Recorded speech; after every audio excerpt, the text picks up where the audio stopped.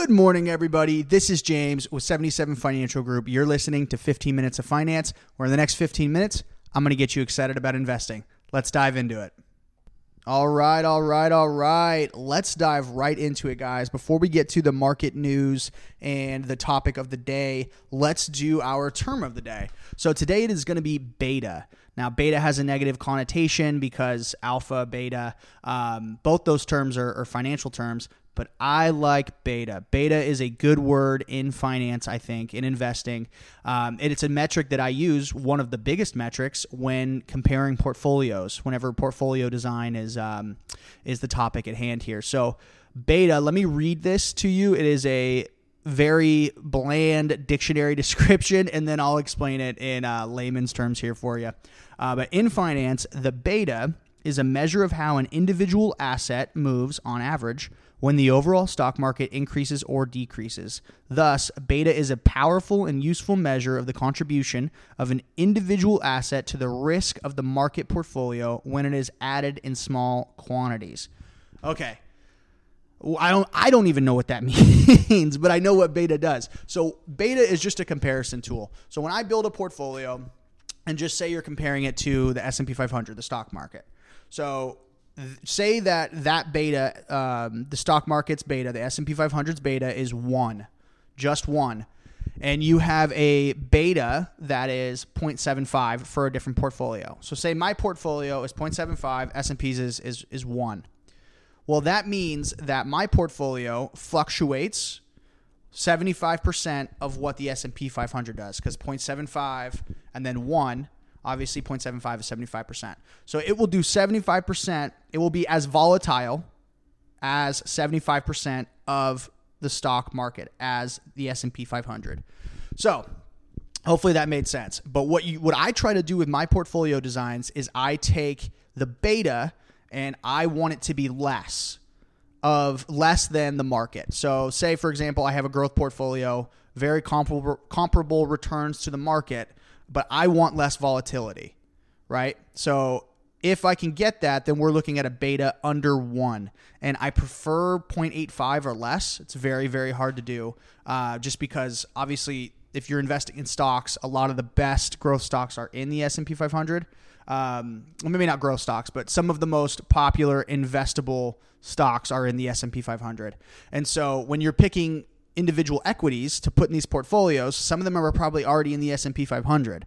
So the beta is going to be comparable. But if you can get it below 1, then you have a good beta. You have a good portfolio that doesn't have the volatility that the S&P 500 has, but it has similar growth. And that is sort of the goal when designing portfolios. Everybody has different metrics, but that is one of the ones that I like to use just because I don't like volatility. I don't like high ups and low downs. I want something consistent. So I like to have a floor. And if you're going to have a floor in your investments, guys, like a net, like a bottom, you're going to have a ceiling because you're not going to be able to capture every single gain if you're not willing to take every single loss. But I found that steady growth over the years with a low beta, it's just easier to have conversations with clients. And as long as their portfolio is growing at the rate that you guys decided, at their risk tolerance, at the way that meets their goals, then it shouldn't be a problem. So yeah, use beta, guys. Look at what one equity's beta is compared to another one's or a portfolio. Make sure you guys understand that it's a powerful metric. Okay, let's go into the news now. So what is happening? Global equity markets are choppy again, with European markets pushing higher as the Bank of England raised its 2021 growth forecast amid strong economic reports. U.S. futures are pointing to a mixed open, with the Dow Jones Industrial Average at an all-time high while the Nasdaq searches for traction. The Nasdaq Composite has been lower for 4 out of the past 5 sessions. I don't like that. And down around 1% in the past month as investors rotated to recovery stocks. The outflows have left a giant hole in market caps for the 2020 stay-at-home stock winners that may be tough to recover from. The hype machine around altcoins, and I think altcoins is just alternative investment cryptos, I think. So like Dogecoin and SafeMoon. Dogecoin and SafeMoon continues, driving price to parabolic heights, punctuated by sudden and steep losses that come out of nowhere like rogue waves. That's what happens in investing manias, and cryptocurrencies are an extreme example. Bubbles and manias are features of financial markets. That's just how it is. Some, however, last a lot longer and can leave a pretty deep hole when they have run their course. Okay, so pretty boring news day, I would say, but very important is the bubbles conversation, and that's going to be the topic for today. But let me read a couple of these headlines here. I only got 3 good ones that I found, but today's headlines: Galaxy Holdings, a cryptocurrency asset manager, has agreed to buy BitGo for $1.2 billion in cash and stock, the first $1 billion deal in the cryptocurrency market. The acquisition will give Galaxy Digital more than $40 billion in assets under custody, and the combined company will offer trading, custody, and asset management, investment banking, prime lending, tax services, and even a mining operation aimed at mainly at institutional investors. So let me kind of explain that. Institutional investors, right? That's me. So this person is going to come after me and my clients and be like, hey, look at what we have. We have crypto. As soon as the SEC allows these types of investments, cryptocurrency, it's going to be insane. I don't even know how I'm going to handle it. It's going to be such a rush, and a lot of investment banks and institutional investors like myself are going to dive right in. It's going to drive the price up, and I don't know how I feel yet. I don't know enough about how the institutional market will be regulated. It's too complicated right now, but that is a massive, massive big deal that they have done the first $1 billion deal. So congrats to Galaxy Holdings. Shares of Etsy are down 12% in pre-market trading after the company reported first quarter earning results that surpassed analyst estimates. Okay, so Etsy was one of the big COVID companies, COVID stocks that just blew through the moon. I think they were up like 300%. That's probably because Etsy is all about like stay at home, do it yourself sort of designs. So people were probably on, that social media platform or that marketplace looking for things. And then they were able to just have a lot more transaction and traffic. And the last one here, we have Amazon CEO Jeff Bezos sold nearly $2 billion worth of shares in his company in the past week, according to SEC filings. The transactions were made as part of a prearranged 10b5-1 trading plan. Okay, so Bezos does this kind of every couple of years or every couple of months. I think it's like every 8 months he does this, I think. But it's a part of the contract that he signed. So he created Amazon. He has all of these ownership shares. Well, part of the deal is that he's probably going to slowly move away from being the main owner. He'll probably always be a majority owner, but being, like 80, 90% of the shares. I'm sure he had something like that at the very beginning, and he's slowly selling them over the years so as not to flood the marketplace and really drive the stock price down. But that's a good move, I think, on his part. He probably takes maybe $1 million a year in salary, I think. I'm not entirely sure what it is, but it's nowhere near what his net worth is, right? Everybody talks about how Bezos, the richest man in the world. Well, he's only rich if he sells. Like he only realizes those capital achievements if he sells his stock. So by doing this, he's increasing his cash flow, obviously, but he doesn't actually have $10 billion or $100 billion, whatever it is his net worth is. He doesn't actually have that on hand, but he's slowly selling his equities or his position in Amazon to be able to get that cash. Okay, so let's go to the bubbles. Okay, everybody loves bubble baths, right? Well, here we're talking about bad bubbles. And some of the biggest bubbles that we can think of that we remember, right? We have the Great Depression. That was the Dow Jones Industrials. That was what brought the Great Depression on. The NASDAQ Composite. So NASDAQ is like the technology companies. Think of that. So that was the tech bubble in the 90s. And then obviously you have 2008, the housing market. It's a little different than the stock market, but it definitely affected the stock market.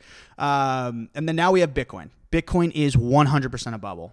And I don't think it's a bad thing. Most bubbles are bad. And the only reason I don't think it's a bad thing is because Bitcoin is not the same thing as a stock. It's just not. A stock is what I call a producing asset. You're investing so just use a farm. Say a farm has a stock that you can buy. Well, when you buy that stock, you're giving that farm money.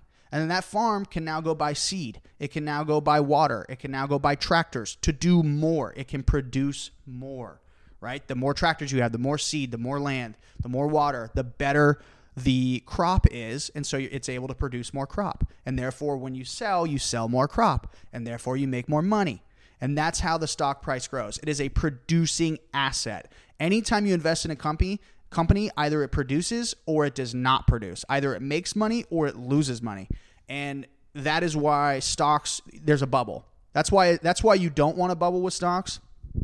Well, maybe not don't want, but could be considered a bad thing, is because they're extremely overvalued. Anytime there's a bubble in anything, it's because it is overvalued. It is because of market sentiment. There are enough people who are hype and crazy about this stock that they go and they just buy a bunch of it, and it inflates the price of the stock, right? Because the more, if something's at $50 and 80 billion people want it, well, those people are going to be willing to pay $51 for it.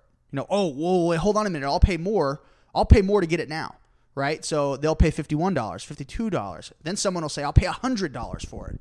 And so the price rises based upon that market activity. And with Bitcoin, I think it's a bubble that's not bad because it's not a producing asset. It does not produce anything.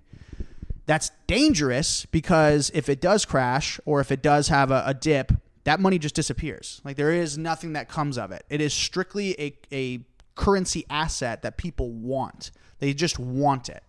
And Warren Buffett has this famous quote that says, if you have a golden turd, it's still a golden turd. And what he's trying to say there is, like, if people want gold and you have a golden turd, well, people are going to want it and buy it and buy it and buy it. But eventually there's no more gold. And so at the very end of the day, someone is going to be left with this golden turd. And guess what? It's still a golden turd. It's just a turd. It doesn't produce anything. It's only as valuable as the next person wanting it. And so that's why I don't necessarily think it's not as big of a deal as if, like, Apple was in a bubble, because Apple produces things. We use those things. And obviously if there was a bubble with Apple, then it would collapse, and then they would produce less, they would sell less, and we would have less things from Apple. And I'm not saying we need Apple's products. I'm just using that as an example of a producing asset. So yeah, I do think Bitcoin's in a bubble, but I think it's kind of been a bubble since its existence. Like, it's only as valuable as the next person wants it. And so it's interesting to see how it goes. I have no gripe against cryptocurrency. In fact, if you go make your money, like Dogecoin, I think Dogecoin, if you would have put $1,000 January 1st of 2021, I think it would have been like $120,000 right now. Absolutely go get your money. Go do your thing. But please remember, you are taking a massive risk. You are being risky with your money. And I think there's better ways to be risky with it. And yeah, the thing that I don't understand about some of these crypto crazy, this mania, this crypto mania, is that if it ever does become an actual currency, like a legitimate currency, it's not going to be one that's already made. Someone will create their own. A government will create their own. And it'll be unlimited. It's not going to be like Bitcoin where there's only so much of them. Right? There is a capacity for Bitcoin. I don't know what the number is, but there's a limited amount, a finite amount. So once that runs out, someone's going to be left with the last cryptocurrency or with the last Bitcoin, and it's just going to be, oh, okay, here it is. This is what I paid $500,000 for, or whatever it ends up being. So yeah, just keep that in mind when you're looking at market sentiment. That's kind of how bubbles work, and that's what happened in 99 or in the late 90s, and then in 08 it was, hey, we have this massive demand for these houses, and they also created these products. I don't want to get too much into 08, but they created these products that was basically saying they combined people's mortgages. They were called mortgage-backed securities, and so you could buy this safe investment that was backed by people paying their mortgages, but then people were getting bad loans, and they were able to get like 8 houses. No way people are able to pay back or pay 8 mortgages. And these were people with just typical jobs. We're talking $100,000 or less in income. And you can't have 8 houses on that. I mean, geez, it's hard to have 1 house on that. So that's where a bubble came from that. But that's just sort of that was a peculiar situation. But guys, that's it for today. That's how bubbles work. I hope you guys enjoyed today's episode. Please like and share. Send it out. Send it to your mom, your cousin, your grandma. I don't care. Anybody who's interested about investing and anybody who wants to learn how to save money. All right, guys, that's it for today. As always, invest early, invest often. We'll see you guys later.